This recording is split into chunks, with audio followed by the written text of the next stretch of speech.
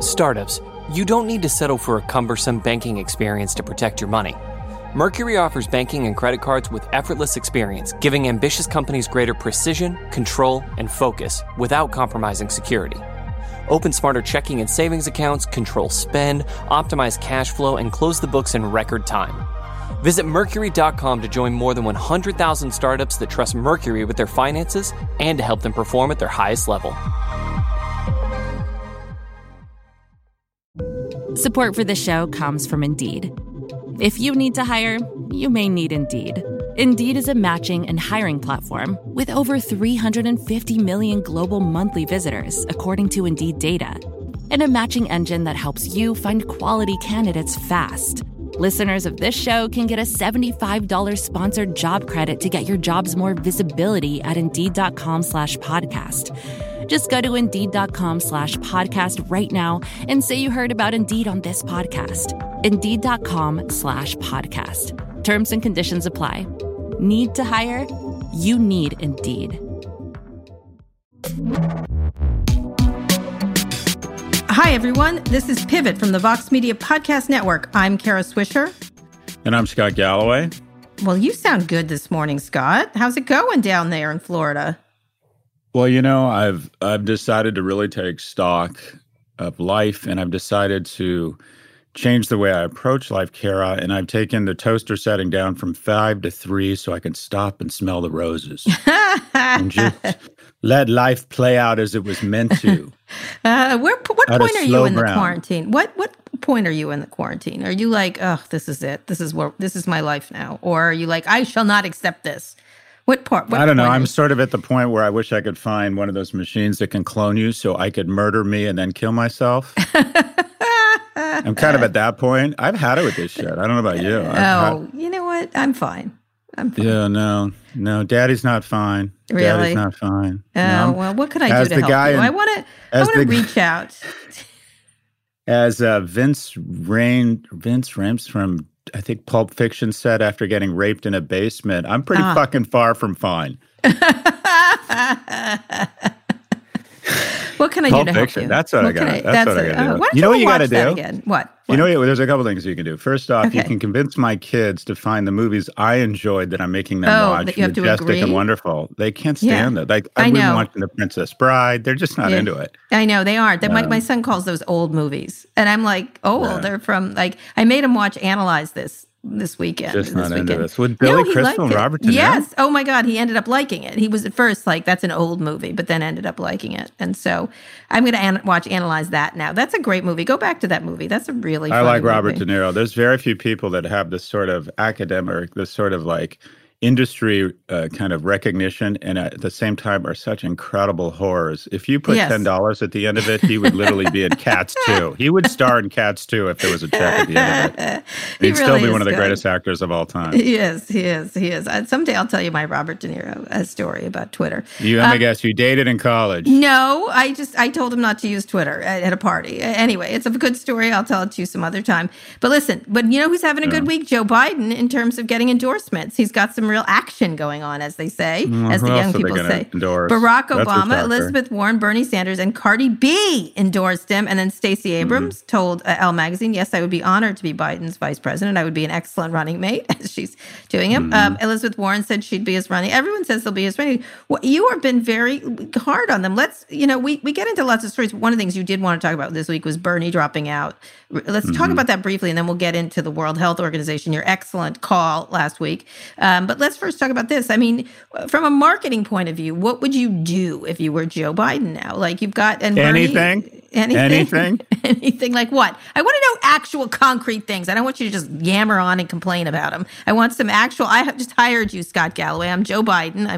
I'm Sleepy Joe. What do you? I'll do whatever you say. What would you advise him? So you basically announced, not only do you announce your VP, but you announce your candidate, and immediately following your cabinet, you mean? Absolutely, a cabinet. And after essentially following every Bad News Bears, B League, oh wait, I could be in the cabinet, or these fucking Joey Bag of Donuts can be in the cabinet. Every time the president does one of these does one of these press conferences and that everyone puts their head in their hands and goes, Jesus Christ, no wonder everyone's dying here. He does something similar with his team. Right. And that's the thing. He can pull together the team we all want. Right. How can he get Fauci over there? He's got to drag Fauci over there. But go ahead. Keep going. But he needs to respond. He needs to get out of the basement. He needs to start hosting his own meetings, and he should speak. He should introduce and wrap up, 10 seconds on the front end, 10 seconds on the back end, and have other people. He needs to basically start being the president. Oh, and I see. providing a contrast to these ridiculous press conferences. I mean, where the president plays his own videos, where the president interrupts Dr. Fauci. And it'll absolutely drive President Trump crazy. President Trump won't be able to not start insulting them. And they need to immediately provide a contrast and leadership and competence. Well, do you think Cardi B should be press secretary? I think that would work. Cardi B as press secretary. I think his press secretary should be Stephanie Ruhle. I think his White House communications director should be Stephanie All right, so Ruhle. Name the cabinet. I want to hear some of your cabinet names. Go ahead. I think I would rather hear yours because I think mine are going to be I want to hear yours. More predictable. Yeah, all right. Well, I think Kamala. I think Kamala Elizabeth Harris Warren. VP.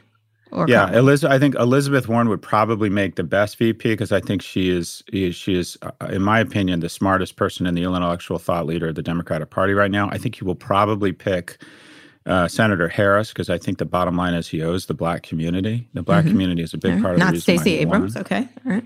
I don't think Stacey Abrams has that same attack kind of. I don't think she's an effective on the attack as Senator Harris. She's pretty good. I don't agree with you, but go ahead. Yeah. And I think Senator Bennett would be a great Secretary of Education. I don't know who he'd bring in as potential to talk about economics or Treasury Secretary. I'm trying to think who else was really strong. I think Andrew Yang would be very interesting around something around Treasury or Commerce or I don't know. I'm trying to think who should be in charge of health and human services. Maybe bring in, I don't know, the governor from Michigan. I think has been very effective. Okay. Anyways, but that's sort of my start. Who do you think would be? Well, I think you're right. I think he should hold a press conference and actually out in the open, not in his basement. Like it shouldn't be in his basement. But I mean, they're worried about him getting sick. I think that's 100% what's going on there. But I think probably I would have a thing that I'd have every day. I'd have the Joe Show. I'd call it the Joe Show or something like that. And Ordinary Joe Show or something funny or Sleepy Morning Joe Show. Oh, wait, Morning Joe. Something like that. And I bring in guests. I bring in different guests all the time. I would show off a cabinet today, and every day I would make it like a TV show. Like today, I'm going to introduce my health and secretary. Who knows it's going to be? Make some excitement about it. Like he's not by nature an entertaining person. That's the problem. And you got to have someone who just loves the limelight. And so I think that's. He could step out of the way, but someone around him that loves doing the limelight shows. And I would bring in any showrunner to do it. Like do it like a reality show. I know it sounds crazy, but what's his name? The guy who did Trump's shows is a Democrat. What's his name? Mark Burnett. Yeah, the guy who did all the reality TV shows. Yeah, get him to do it. Get one of them to do it. It would be like, and he's actually a Democrat. He's actually I would get him. I'd call him and say, I need your help, or someone from Hollywood, and do it like a show and have different outfits and have different memes. Like today I'm wearing this tie. What do you think? I'm an old Sleepy Joe. Like I would lean into Sleepy Joe. I would lean into like making fun of himself, that kind of stuff. I think it would be great. Anyway, in any case, Joe, get on it or call us because we will make a circus out of your candidacy. Yeah, do something. For God's sake, do something. Yeah, and a good circus, like a smart circus. Pull out George Clooney every now and then, like bring in a big star kind of thing. And actually bring them in on a private plane. You know what I mean? And if people say, "Oh, is it dangerous?" You know what? Gotta live. We're going all the safety things, and we're doing all this stuff, or pipe them in a beautiful way. Pipe Tom Hanks in for friggin' sake, kind of thing. Anyway, But Anyway, my favorite line so far from this entire podcast and this week is a good circus. Wait, hold on. A good circus. Bring in George Clooney. Okay. You know what I'm saying. Like, bring in some interesting Clooney makes any circus good. People need entertainment right now in a good way, like really good, like as counter programming to the shit show that is the Trump daily. Let's have that Canadian guy. Let's make it Cirque du Soleil Biden style. Yes, and then a little bit of those, when they bend around each other. You ever been to Cirque du Soleil when those two guys just bend around each other? Oh my God. Have you met me? That's like, do you do edibles? And by the way, I do edibles and go to Cirque du Soleil. That shit's for real. That shit's for real. That stuff's fun. We usually start with one big story, but today I want to do something a little different. As I mentioned before, I've watched a lot of The Apprentice. We can't just sit Trump down and shout, "You're fired." We can give him a review, though, on how he's handling the pandemic. Shall we take a look at a few of his most recent and usually unfortunate choices? We're gonna make entertainment here. All right, first, Trump blames World Health Organization for getting COVID wrong.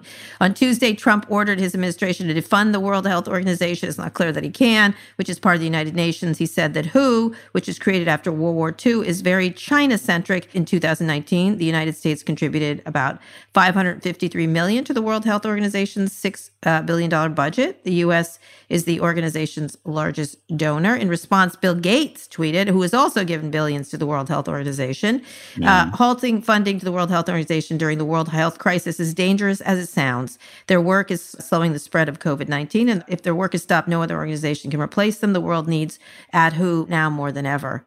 Tell me, what is your review of this? And why did you think this? I want to know how you came up with that. Oh, this was an easy one. Whenever the president is facing a crisis of his own incompetence and his own making, his playbook, and it's been very effective, is to create another crisis within the crisis as a distraction. And the ultimate crisis within a crisis from the president is to find a non-white or a foreigner to blame. And the head of the WHO is non-white. The World Health Organization is not American. For the 90% of people in the United States that do not own a passport, they're unfortunately given in, or they have a bias or a dangerous tendency to believe that foreigners, when they're under attack or when they don't like their lives, are responsible. And he plays to those very tribal. He plays to our worst instincts. And the WHO is international. He doesn't like those things. It feels European. There's a guy with an accent who's not from Norway, much less Michigan. So they make the perfect target. This was an easy one. And he also signaled it. He typically says something outrageous that we think everyone's going to freak out. And then when his base doesn't freak out, whoever it is, whoever the most depraved person in his administration is, and that's a real, you want to talk about a fight for the podium, whether it's Stephen Miller or someone else comes Peter back Navarro, and says they're killing it. They say, actually, this was playing well. This is playing well in the press and defunding the World Health Organization. And they do it. And you know who loves this? You know who absolutely loves America defunding the World Health Organization? Who? First and foremost, the virus. Any enemy begins to win when they start atomizing their adversary, and the way the virus atomizes us and is to divide and conquer us. And the idea that we're going to take the only organization that is pan-European, or just borderless, which is this virus. This virus is borderless. Yep. And is working on AIDS, is working on malaria, and trying to defund them. It's just so upsetting. Yeah, and also it plays into the China issue. I think 100%. A lot of people, and I think the press will now start looking at China, which they should have been doing in the first place. Nobody thinks China's any nice player. Now, Trump himself was complimenting China until stopped complimenting them, obviously. And so I think what he's going to do is get the press to focus in on China. There was an AP story that was disturbing, but no surprise to me. I think I you know how I rail against China and their behavior all the time. But I mean, it's focusing the attention on China and not the incompetence also of the White House. Two things they're not mutually exclusive by any stretch of the imagination. And so that's what's really effective. What would you say? Is this effective? This is effective. It's working. Oh, this is, but you'd like to think. It's not working from a moral and I think I'm 100% with Bill Gates. This is dangerous. But it's something that he's doing this. Politically? Yeah. Politically, it's probably a good move. Yeah. It's probably a good move. He's creating a distraction. Look, this is the reality, and Americans don't want to believe this because we don't want to look in the mirror and see the reflection right now. The reality is we had more time to prepare. We spend more money on healthcare. We have some of our best and brightest put on scrubs every day and go to work as doctors. And yet we have fucked this up so badly. Yeah. I mean, there's just no way to look at this and go, okay, how did we get this wrong? And so the president has to deflect and start blaming other people. And now he can say the World Health Organization is responsible because they didn't report. I mean, to a certain extent. He didn't know that he didn't. Yeah. They didn't tell him. And of course, he had a million other ways to know. But and there's some truth to the fact that China probably hasn't received the scrutiny it deserves. If China had been more forthcoming, if they'd been more transparent, the World Health Organization can only work with the data they're given. They're not an investigatory unit. They don't have, they don't confirm or validate or have spies on the ground to confirm information coming out of China. They have to work with the information they're given. And I think when all of this comes, all of this comes out in the wash, we're going to find that the Chinese. A lot more people have died in China than they've reported. That the numbers they've reported are actually probably just there's two sets of numbers. There's the real numbers and what they're reporting. And there's no doubt about it. In situations like this, a certain level of transparency and honesty around data is hugely important, especially in the initial phases. So China as a corrupt nation, which it is, and the leadership is corrupt there, we will find out that they in fact stayed true to that party line. And we will not find it. I don't think there's any way those numbers are accurate. Anyways, But to the World Health Organization, to blame them, all they're saying is, I know, let's take one organization that could help make progress against this and make sure that we don't have the relapse is much more likely now in the late fall by defunding the World Health Organization. So great, he's created a distraction from his own incompetence. And as a result, we're likely going to have a more severe relapse globally. I mean, I don't know if you've seen what's happening in Africa. There was riots and food lines in Nairobi. Mm-hmm.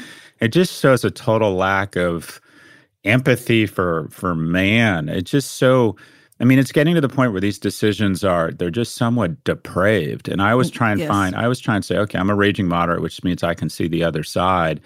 And it disappoints me that more moderates. Yeah, it just is getting so, it's just getting kind of you're almost becoming numb to this stuff. But you're going to see. Not you, Scott. You're not numb, see? I'm numb. You're not. Daddy's but you're not. numb. Look how ragey you are. Listen, I was appreciating that Bill Gates, who was never political, almost never. He didn't, of course, mention Trump's name, which he should have, but that's all right. I'll take it. They've been giving a lot of money. I had a lot of back and forth with people who are like, why are you listening to just a rich guy? I'm like, this guy actually has expertise. You need to stop attacking the messenger. He's 100% correct here, and he's right. And of course, they've given a lot of money to the World Health Organization. The line on him is that he wants to make vaccines and make more money. That's what he's lining up to do. This is not true. Say more about that. He's lining up what? He's building factories to make vaccines, and their whole thing is he wants to make the anti-vax people who are just abominable as far as I'm concerned, is saying he's lining up to make money off of vaccines. That's what he wants. That's his end game here. I was like, he's the richest man in the world. I feel like, no, I don't feel, this is not a profit opportunity for Bill Gates. This is not, I don't know. Anyway. But the World Health Organization is about to become the new Planned Parenthood. And that is, unfortunately, it's going to become hugely politicized, and it's going to become one of the largest recipients of billionaire Democratic philanthropy. You're going to see tech billionaires step into the void here and fund the World Health Organization, and it's going to make it such that the Republicans begin to hate the World Health Organization just the same way they've started to hate That's a very good call. Planned Parenthood. Very good call. All right, next, Trump announced a new business council to reopen the country, which was a disaster. In a press conference, he read off a list of names of big CEOs in Wall Street, tech, sports, other industries who would be part of that effort to restart the economy. Names on the list included Tim Cook, Mark Zuckerberg, and Jeff Bezos, Mark Cuban. It's not immediately clear if they agree. It's not immediately clear. They didn't agree to be on the council, a lot of them, and how they would advise the president in what capacity. They just put up the list of names and then told them later. There's lots of reporting on that. As a reminder, after Trump's big Rose Garden presser at the start of the quarantine, he announced that Walmart would be making drive-through testing for COVID-19. NPR reports that a total of 8 drive-ins that he described have been implemented. Same thing with all the stuff he showed in his Dog and Pony show there. Most of the things like these devices to do testing, they're not being used very much at all. There's a lot of announcements and not a lot of vaporware, as they say in tech. But I talked to a number of tech executives, and they're like, we had no idea. And then they sort of have to respond and be on these calls. Yeah. But most of the people on these calls were like, don't open the country. This is ridiculous. And testing is what's most important. And so Trump didn't like what he heard on these. And they said it was desperate. It was a weird, desperate call. It's very similar to those original business councils that Trump did that everybody jumped off of in the beginning of the administration. Remember those? When he started doing crazy things, they all left. What do you think about this? What do you think of this business council thing? What would you like to see if it's not a worst idea in the world to consult business people, but the way he did it, of course, was ham-handed and disorganized. What do you think needs, and Bill Gates wasn't on it, by the way, interestingly enough. What do you think about this? Yeah, but he's treating them like his PR team. He wants to stand shoulder to shoulder with Tim Cook and Bill Gates and Jeff Bezos and say that anything I say, because they're sitting next to me, makes it more valid, because these are the heroes. Anyone who's rich means they're smart, is how he perceives himself and thinks other people perceive him. So if I can get these guys to stand, if I can get Tim Cook to sit next to me, it means anything I say has more credibility. And what he should be focusing on, instead of some sort of photo opportunity, is two things, is leveraging the power of the private sector and our innovators for testing. The thing that reopens the country is to give people the confidence that we're actually getting testing, whether it's testing for immunities, whether it's testing super facile real-time testing around whether you have it. And then the second thing is, I don't understand why they're doing this. I don't understand why they haven't hired up or scaled up 2 or 3 million people. From what I understand, quite a few people are out of work, and turn them overnight into the world's largest organization that does one thing, and that's tracing. And these are people using new technologies that would immediately, once someone gets an alert, or once they're alerted after our incredibly robust system of hopefully testing gets ramped up, to do incredible contact tracing and notify people using new technologies. I mean, it's testing and tracing. So, which is what every CEO, including the head of the Bank of, all of them said it to him. They did, and he didn't like the news. He didn't like the information they were imparting.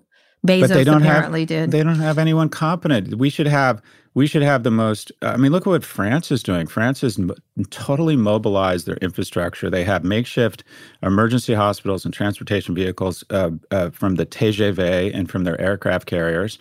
Their armed services have been brought to bear. They should have. There's incredible logistics with service people in the armed services.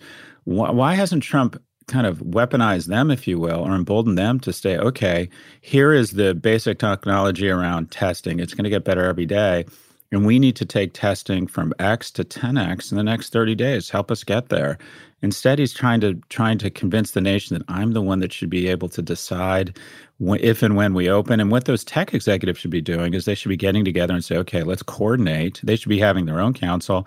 And also, they probably should be saying, in as thoughtful a way and not confrontational way as possible, is that we look forward to the all clear for when to go get back to work from our governors who are on the ground. And Republicans either have to walk the walk around the importance of limited federal government, and it's up to, they always want states' rights when it's around gun control or around family planning, which they never want to face. And then when it comes to this, him pointing at his head and saying, I'm going to decide. I do think that's something he'll lose on. I think the governors are going to stick up the middle finger and say, sorry, boss, you're not deciding when we open. Well, that's obvious. I think you're right around the PR elements of this thing. And I think they didn't bite. I think they are very nervous about being used as like props in a show. But what's happening here is he's announcing things, and then it has nothing to do. You're saying, why doesn't he do something? Because that's not, he just says things, and then that's the whole thing, which is what a TV show does. Like, you don't actually create the things. I wrote a piece, I don't know if you saw, about me testing myself for antibodies. I got a hold of one of these tests from someone I know, and how useless it underground was. An underground kit.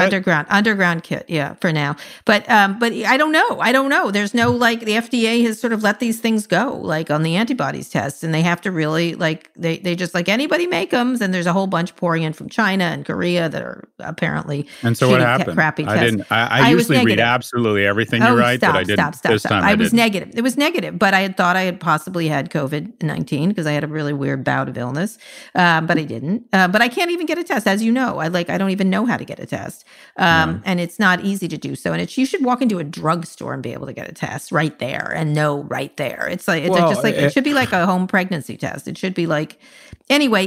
So a lot of people wrote me, and one person who was working this was saying, this you could just dragoon these people to do them and make them, and they would be out like that. Like you just dragoon them, not even dragoon, saying you're going to be making these tests, Abbott or whatever. And Abbott is, and other companies are. But you're right, the testing thing, and I think all these CEOs, that was the message, is we're not opening up until the science leads us there, and until you do something about the science, we're not going to open our companies. There's no way we're opening Disney World. We're not opening, this and that and this.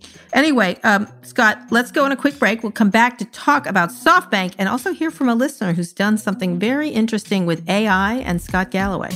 Oh. Startups, you don't need to settle for a cumbersome banking experience to protect your money.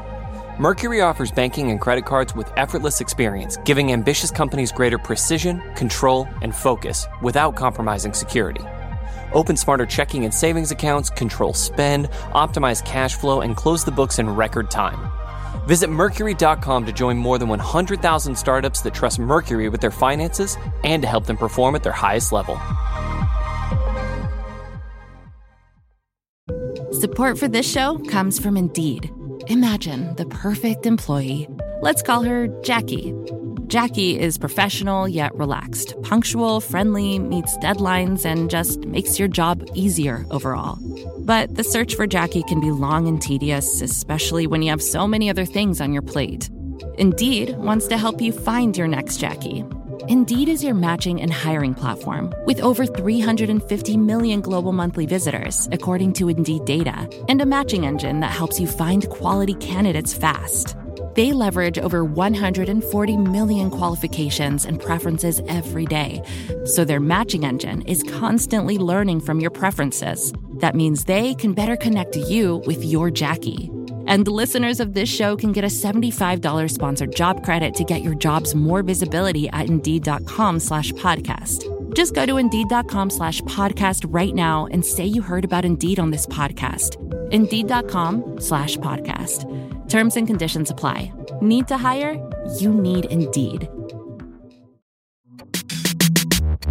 Okay, Scott, we're back. Let's talk about our favorite thing. Softbank is in trouble. Softbank warns investors that the value of its vision fund, Shockaroo, may have dropped by as much as $16.7 billion over the last year. In a statement posted to its website, Vision Fund said it would record a loss of 1.8 trillion yen in the financial year that ended in March due to the deteriorating market environment. Softbank has other areas of investment that will likely offset those losses, but this is the first annual loss in 15 years.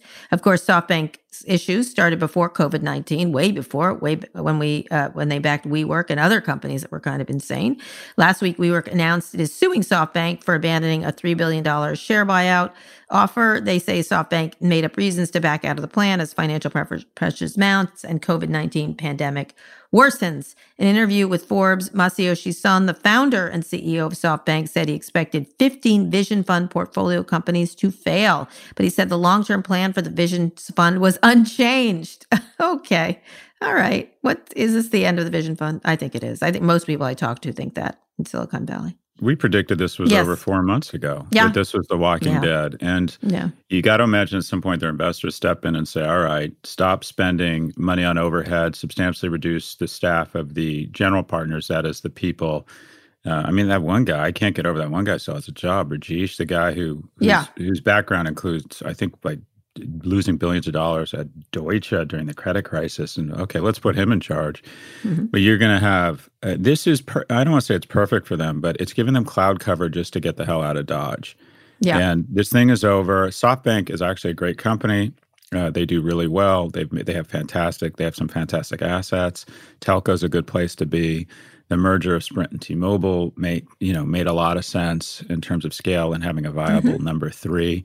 So this will give them the cloud cover they need to get out. What's going to be interesting is just to watch this thing unwind when they don't have the drunk sailor showing up and feeding them more crack cocaine of cheap capital. So, right. I mean, there's companies like... By that, you mean the Saudis, although they don't drink. Well, Softbank was doing these follow-on rounds, which were just ridiculous to companies that some great companies, Slack, there's some real good companies in the portfolio. I'm not even sure, was Softbank an Airbnb? I can't remember. Small. I don't think so. No, I don't think so. No.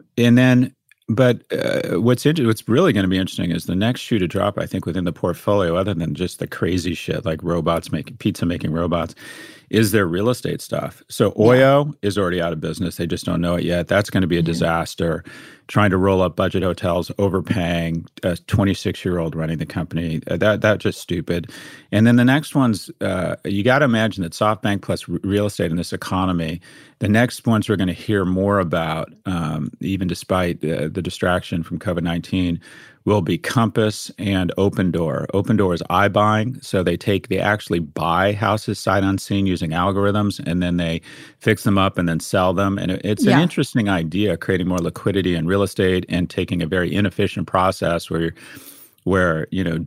Joan, your friend's wife, it shows up on a Sunday and sells your house, and then brokers take 5% of what is your most valuable asset. I mean, there's just a lot of inefficiency there. But the problem is they now are sitting on inventory of houses that are going to be increasingly illiquid and likely go down in value. So they have mismatched durations. The same thing that happened to WeWork, where they basically buy long, they sign 10-year leases and then sell short. That can, when the market turns against you, it's just vicious, right? So you're going to start to hear more about Oyo, Compass, and Opendoor as companies, as distressed companies in the SoftBank portfolio. And they're not going to have, Uncle Masa to show up with his drunken checkbook. They're going to get a lot more discerning around follow-on rounds. Well, and I think the thing is, they just were funding everything. And I think they were doing things like competing.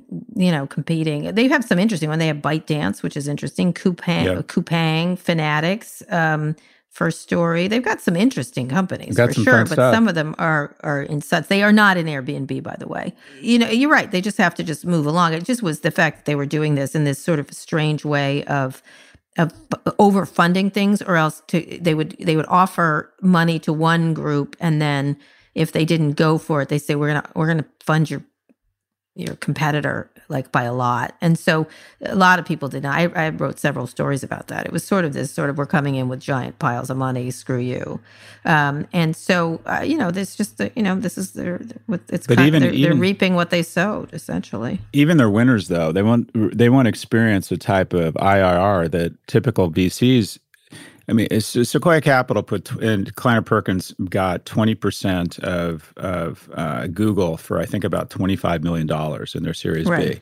Yeah. Whereas, and so the return there was 40,000%. Whereas even the winners at SoftBank, because they came in and said, here's $1 billion at a pre of $7 billion or something crazy, or here's $500 million at a pre of $1.5 billion. Even their winners, the IRR will be good, but it won't be exceptional. So the returns here are just not going to be they're very tough. Especially they're all over driving, like with Grab and all of them. They're not just they're in Didi, they're in Grab, they're in Cruise, they're in Getaround, they're in they're in everything. Uber. But you know who it's going to benefit? What? The vintage, if you will, of VC funds raised right now that will be deployed, not now, but in 21 and 22, will be some of the highest returning funds and asset classes in history. Because what you're seeing is this great culling of startups, and you're also seeing costs come way down and valuations come down. And the largest source of stupid crack cocaine capital is about to leave the stage, meaning that they won't be competing against drunk uncle driving up valuations.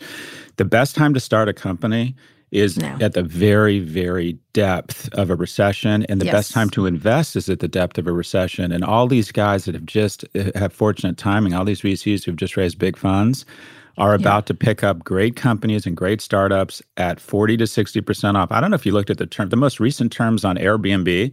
That was a great piece of paper. for the VCs. So the VCs who have just closed funds, well. the 21 and 22 vintages are going to have some of the highest returns in the history of venture. Good point. All right, last one, sorry, because it has to do with you too. A court ruled Amazon operations down in France. A court ruled the company failed to protect warehouse workers against COVID-19. Now Amazon must restrict deliveries to food, hygiene, and medical products. That impacts 10,000 workers. They will get full pay during that time. In a statement, Amazon said it was perplexed by the French court's decision and that the threatened fine was too high to risk for not complying. Similar issues have risen in the U.S. I doubt the U.S. will do anything about it, but the pressure of COVID-19 pushed Amazon. Will it push them to reconcile its tenuous relationship with workers? They've been firing workers who complain here in the United States. What do you think of this, very briefly? Amazon is doing a great job delivering, but at the same time putting their workers at risk and not doing enough. And although the question is there anything they can do that's enough that doesn't end up in this situation? Well, I just don't think there's any getting around it. I think Amazon and Walmart are now becoming too big to fail in the sense that they are now, if you want to see a riot, if Amazon and Walmart, all of a sudden, if their supply chain was interrupted and they announced they were no longer able to deliver food or had to start closing stores, you would say your neighbors, they'd be like, honey, grab the Glock or going to Publix. You would start to see you could really see a panic. And so those companies are playing probably in some ways a more important role than the federal government right now. Right. So I think what Amazon is doing is I think it's a good thing that we have people that are smart enough, brave enough to put themselves in harm's way. I think the difference here is that it's people who unfortunately weren't paid enough to make that decision. They have to put themselves in harm's way because quite frankly, they haven't made any money. And that great line from The Little Prince, what is essential is invisible to the eye, our essential workers that we keep talking about, they're then invisible to our eye. And while we lean out our windows and applaud the healthcare workers as we should, are we really leaning out and applauding the essential workers who deliver our groceries or put stuff in our back seat or run our sanitation trucks or have died in transit? I think 41 transit workers have died in New York because the bottom line is it's more really it's a continuation of the war on the poor, and that is we don't respect these people. We don't have the same affection for them because we think of them as losers. The difficult thing about a meritocracy, or what we think is a meritocracy, is that we believe billionaires deserve it and that we should idolize them, and we believe someone who is delivering your groceries at $14 an hour, they fucked up because they deserved it. They're not as smart. They're not as good as the rest of the people. And we're not leaning out our windows at 6 p.m. to clap for these people. And they become increasingly important. So I'd like to see these warehouses be open. I would just like to make it a real function of option and that you get danger pay.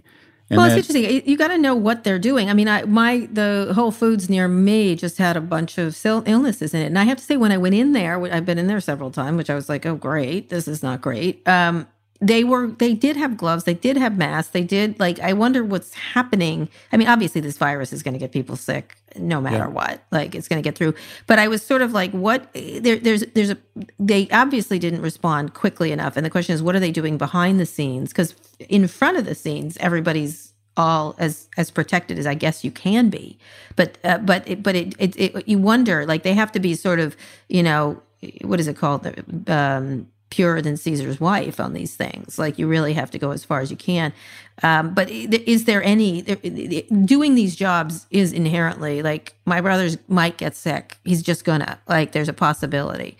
And the question is, what do we do then? What do we, and France just gives them a fine that just shuts them down.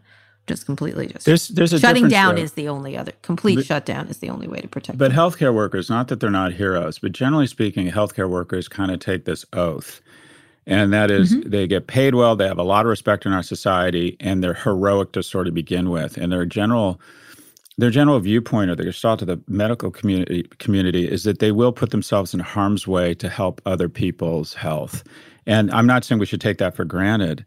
But for example, in the armed services, I remember my dad wanted me to go to Annapolis so he wouldn't have to pay for my college. And I started seriously thinking about a career in the armed services. And I remember reading about different careers and talking to people in the service. And they said, if you become a submariner out of college, you can make $50,000 a year. Why? Because you're in a metal tube with recirculated air, and you literally don't surface sometimes for 5 or 6 months. But they paid you so much money that you consider doing it. And what we'd like to see in those warehouses amongst those essential workers, if you're a 25-year-old woman the prospect of being infected is a different prospect than a 65-year-old man with diabetes. It's just a different risk-adjusted threat. And I think if a 25-year-old consciously decides that he or she is going to play a very important role and go to work in our food supply chain into a warehouse, I think that's worth that.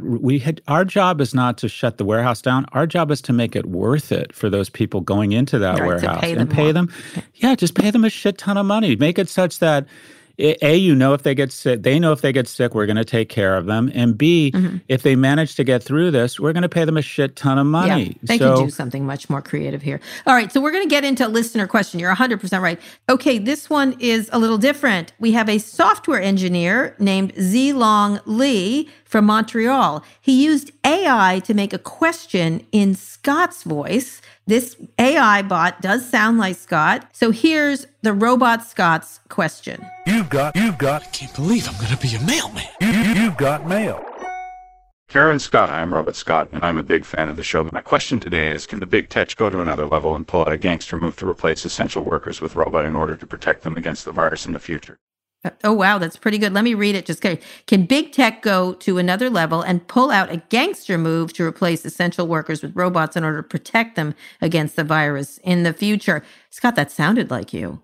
That was creepy. I didn't think that sounded. I didn't feel like just irresistibly attracted to that voice. That voice did not sound loving and sexy. That was a pretty good first That's effort. What I sound like? I'm thinking of doing a show with that robot. I think that robot would be just fine. Anyway, it was really well done. Yeah, it was a robot. It was an AI voice of Scott. That was a pretty close approximation of your voice. That really, I'm such a narcissist. I didn't even listen to the question. I just kept thinking, does this sound like me? What do I sound like? Do people love me? Do people love the dog? The robot will not care and will be much easier to deal with. I think that's one of the pluses of a robot. But we talk about this idea of hasten the race for robots. I talked about this with Mark Cuban. He thinks we need more robots. Obviously, they're working on robots in China.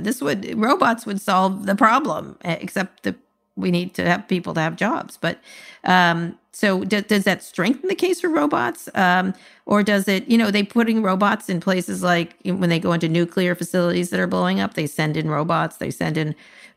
They're going to be sending robots into mines to mine and everything. And here, which we couldn't have contemplated, this virus that allows us, which we could have contemplated, that's not true. But it creates a situation as, do we need more robots? Scott? Well, this is Andrew Yang talked about the need for, he basically said that it's not immigrants taking jobs, it's robots. So unless you're going to stop robots at the border, you're going to see a continued outsourcing of middle-class jobs or robots at the border. Which border? Restriction. Well, he was making a joke that this notion you're stopping immigrants, that's not who's taking the jobs. It's not immigrants in factories, it's robots. I don't think you can stop technology, and what I think you can do is tax robots the same way we tax payroll taxes, such that you have money to reinvest and take care of people whose job. I've always said this on boards when they're talking about whether or not that's right, it is Bill Gates' idea. Whether or not you fire employees or not, and we all sit around and pretend we give a shit, and we all pretend that we're like thoughtful people and then decide to fire people. The reality is, I don't think you can protect jobs. You can protect people. So the question is, all right, go to automation. It does make sense to where you can automate. There's a company called Ocado that does automated picking and packing in grocery stores. And I just looked up their stock. I'm shocked it's not up more. But yeah, there's going to be a rush to more robotics. The question is, how do you protect the people whose jobs are displaced and either retrain them or give them enough money to find another something else? But you also got to keep in mind, there are viruses that can shut down robots, right? Robots in technology are absolutely not immune from viruses. It's an entirely different set of pathogens, but they too are immune. But yeah, it's hard to imagine that robotics doesn't accelerate. I've always thought, though, at the end of the day, the most impressive processing power in the world is the processor between people's ears and the level of nuance. Right. Yeah. Robots can't show courage. They can't show ingenuity. They have absolutely no intent. So I think still in moments of crisis, we thought by this time, according to Star Trek and, Isaac Asimov, or that robots would be fighting our wars, right? And that's just not true. There's just nothing that can replace nuance and decision-making like the human brain, and processing power still isn't there. And they keep talking about the singularity when they you go to these conferences where they talk about the singularity, that in 36 months we're going to have robots doing all the shit for us, and it just doesn't happen. So I'm a little bit skeptical. It's inevitable. What do you think? I'm not. I think it's directionally going to happen. I just do. It's direct. They're already in manufacturing. There are already lots more places than you and I are seeing, in terms, especially robots combined with AI. I just think it's inevitable. It's like me and not driving cars. It's directionally correct, and it's just a question of when. I think there's no question that robots will replace enormous amounts of jobs. I think Andrew Yang was right. I think it'll surprise us where they come in, but in dangerous jobs, absolutely, no question, or some other way to do that. But I think I use robots rather broadly, by the way. Some of them are just single hands. Some of them are that look like robots. They look like little little boxes and stuff like that. Mm-hmm. And so, yeah, I think we always conceive of robots as these people walking around, and that's not what I mean. I think it's much more widespread in terms of what a robot really is, but no question, and especially something like this. Like, if I think I told you when I came back from the Bezos, one of the warehouses, like I was like, this isn't going to have people in it someday. It's just the way it was going and the things I was seeing. I was like, this is being designed for not having people here. Eventually, the way it is, and it made sense. And robots were doing so many more things than the last time I was there, and robots were doing so many more things than the time before. So if I was Amazon, I would absolutely do this, even though it might be heartless. If you're sitting there and penciling out, the same thing with Uber, I would absolutely have self-driving cars. I don't know why you wouldn't, as from a financial point of view. Anyway, we're going to take one more quick break. We're not going to replace you with a robot, Scott. I want the robots from Westworld. I want Thandie Newton. She is scorching hot. Oh my God. Have you seen Westworld? She's not. I can't watch it. I told you that. It's totally confusing. It's completely confusing. You can't even try and follow the storyline. You just got to sit back. I can't even read it and understand it. I was like, there was a story like, here's for people who cannot follow this thing, and I couldn't follow the story text. trying to describe it. I was like, what? It was sort of like, what? You read the Bible at the beginning, so-and-so begat, so-and-so begat. So I was like, what? Yeah. What happened to, who are they talking about? Like, literally, I just can't follow it. Anyway, we're going to take one more quick break. We'll be back for predictions. Wow, that guy means business. Just an amazing player. No, not him, the sports photographer behind him. What? He has a business bank account with QuickBooks Money where he earns 5% annual percentage yield, so he's scoring big on and off the field. You might even say he's the MVB. MVP? The most valuable business. Making your money work harder. That's how you business differently. Intuit QuickBooks. Banking services provided by Green Dot Bank. Member FDIC. Only funds and envelopes earn APY. APY can change at any time. Drowning in status updates and lost in endless emails? Break free with ClickUp.com, the one app to replace them all. Imagine a world where your team collaborates effortlessly in one shared space. No more chaos, just ClickUp. Your projects, tasks, and communication unified at last. Transform how you work with customizable views, seamless integration, and real-time updates. ClickUp is your shortcut to more productive days and happier teams. Join the millions of productive teams already streamlining their workflow. Visit ClickUp.com to get started. Okay, we're back. Scott, your predictions have been spot on in recent. I think you're a robot. That's what I think is happening. You had the one about the World Health Organization, and a few weeks ago you predicted that universities wouldn't reopen in the fall. Now Boston University is the first school to say it will likely shutter until January 2021. I think that's going to be followed by a lot of schools. I think my son's going to be living at home in the fall. I suspect. I told him that he better start looking for a job. But what is your next prediction? You're really doing well here. So along the lines of, the less important one is you're about to see gap years, taking a year off between high school and college. You're about to see that increase 2,000 to 3,000% this fall. And that is, Kara Swisher is going to decide that her son, he can either go to this, we don't know what it's going to be, at the great schools your son has been admitted to, and orient some sort of weird, strange orientation, and then do a bunch of bad Zoom classes, which will not be worth the $58,000. So you'll decide, all right. And by the way, I've already decided. Decided. Gap years has been decided. Gap years, when someone takes a gap year, 90% of them end up going back. They do, in fact, 9 out of 10 do, in fact, enroll in college. It's not like they join a rock band and leave forever.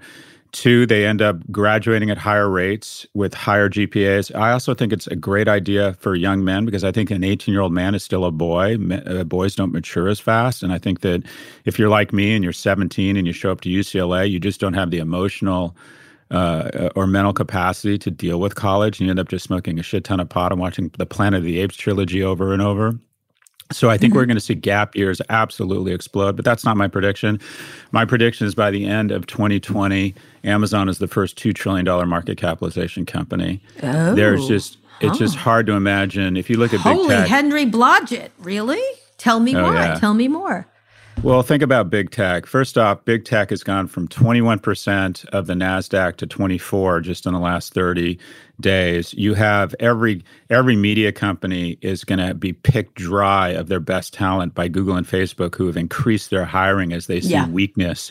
You're going to have a severe downturn in media spending and revenues at Google and Facebook, but their recovery will be what President Trump is hoping for, the large economy. Their recovery will, in fact, be a V shape, whereas the recovery for every other media company is going to look like a chair. It's going to be an L, and then it's going to go down again, and it's going to be Google and Facebook have been weakening, if you will, these media industry, and COVID came in and it's going to finish them off. Apple is probably overvalued right now. It got recast from a PE of 12 to 24 for no real reason. It's hard to believe that people won't slow down or put off buying that $1,400 phone, even though they're well positioned, even though they have Apple TV Plus, even though the AirPods are the most innovative product.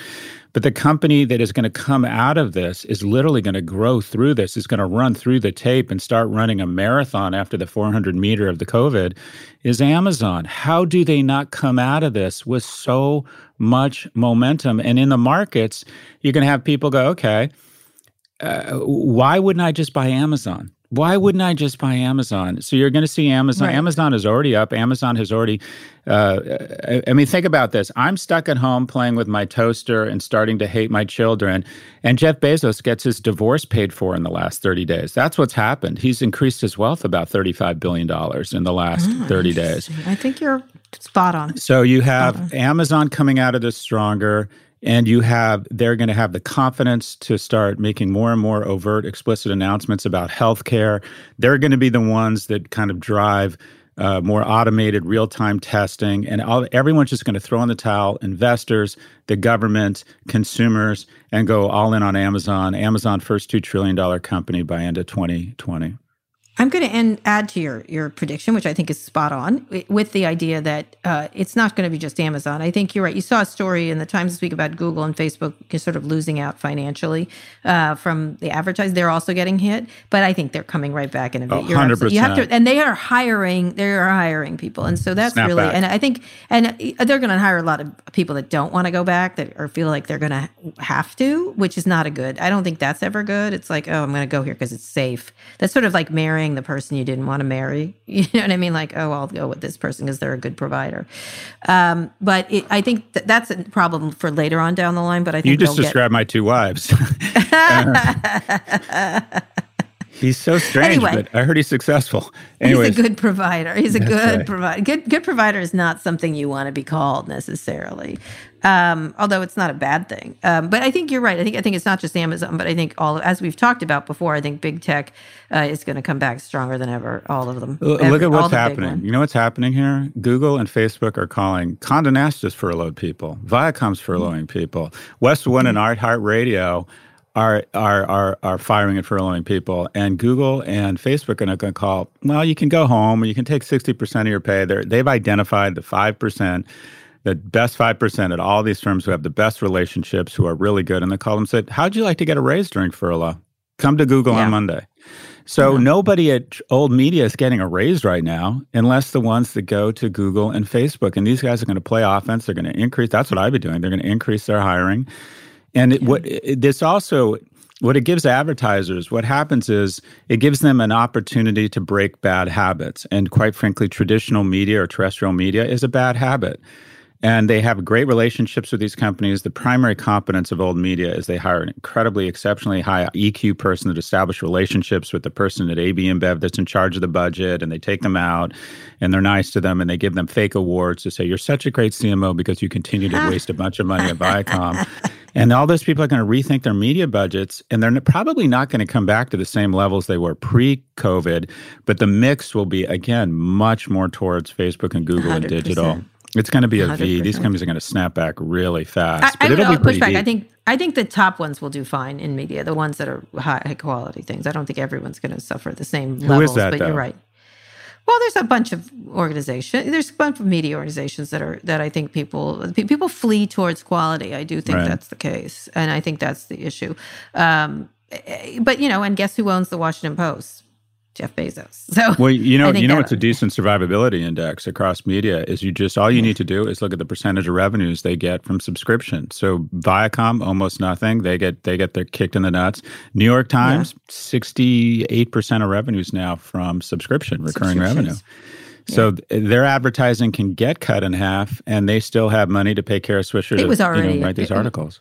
Yeah, they're fantastic articles, by the way. And you should try to invest in our relationship by reading some of my work. I read all your You're stealing my terms, investing in our relationship? I just want to say I listen to all your little rants that go on. I respond to your texts all the time. Do you read No Mercy, No Malice every week? Yes, no. yes. I watch your videos. I watch your fights with people online. I watch your responses. I watch you very carefully. You're the fighter online. You're much better at it than me. I know, but you get it. You get in there. No, you get in there. You just get offended when you say something and people call you on it. I don't know why. I think you should say, yeah, I'm going to double down on this. That's what I hate that about myself. I hate that about myself. Yeah, you do. You're like, I think the Jack Dorsey thing bothered you. Now what do you think of him? I think that really upset you. I'm glad you stuck to your guns on that situation. How dare you question the dog?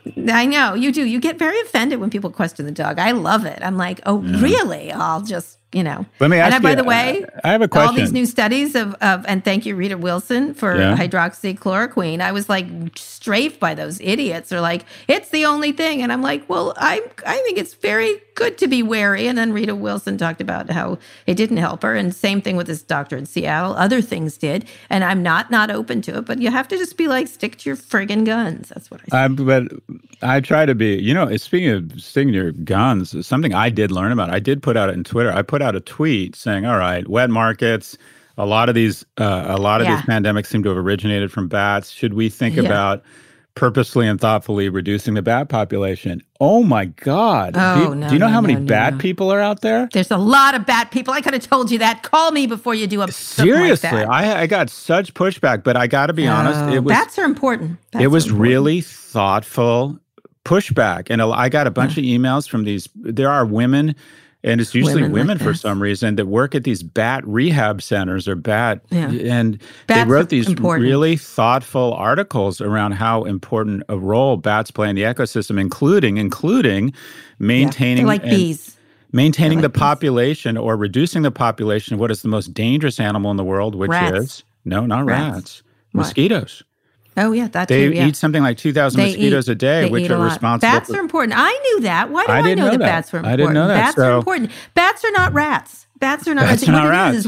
I take it back. I just want to say publicly, I take it back. The problem is when people get a hold of them and do bad things to bats. That's when we're the problem, not the bats. That is the problem on this planet. It's not bats. Rats, I would say not good. Rats, not good.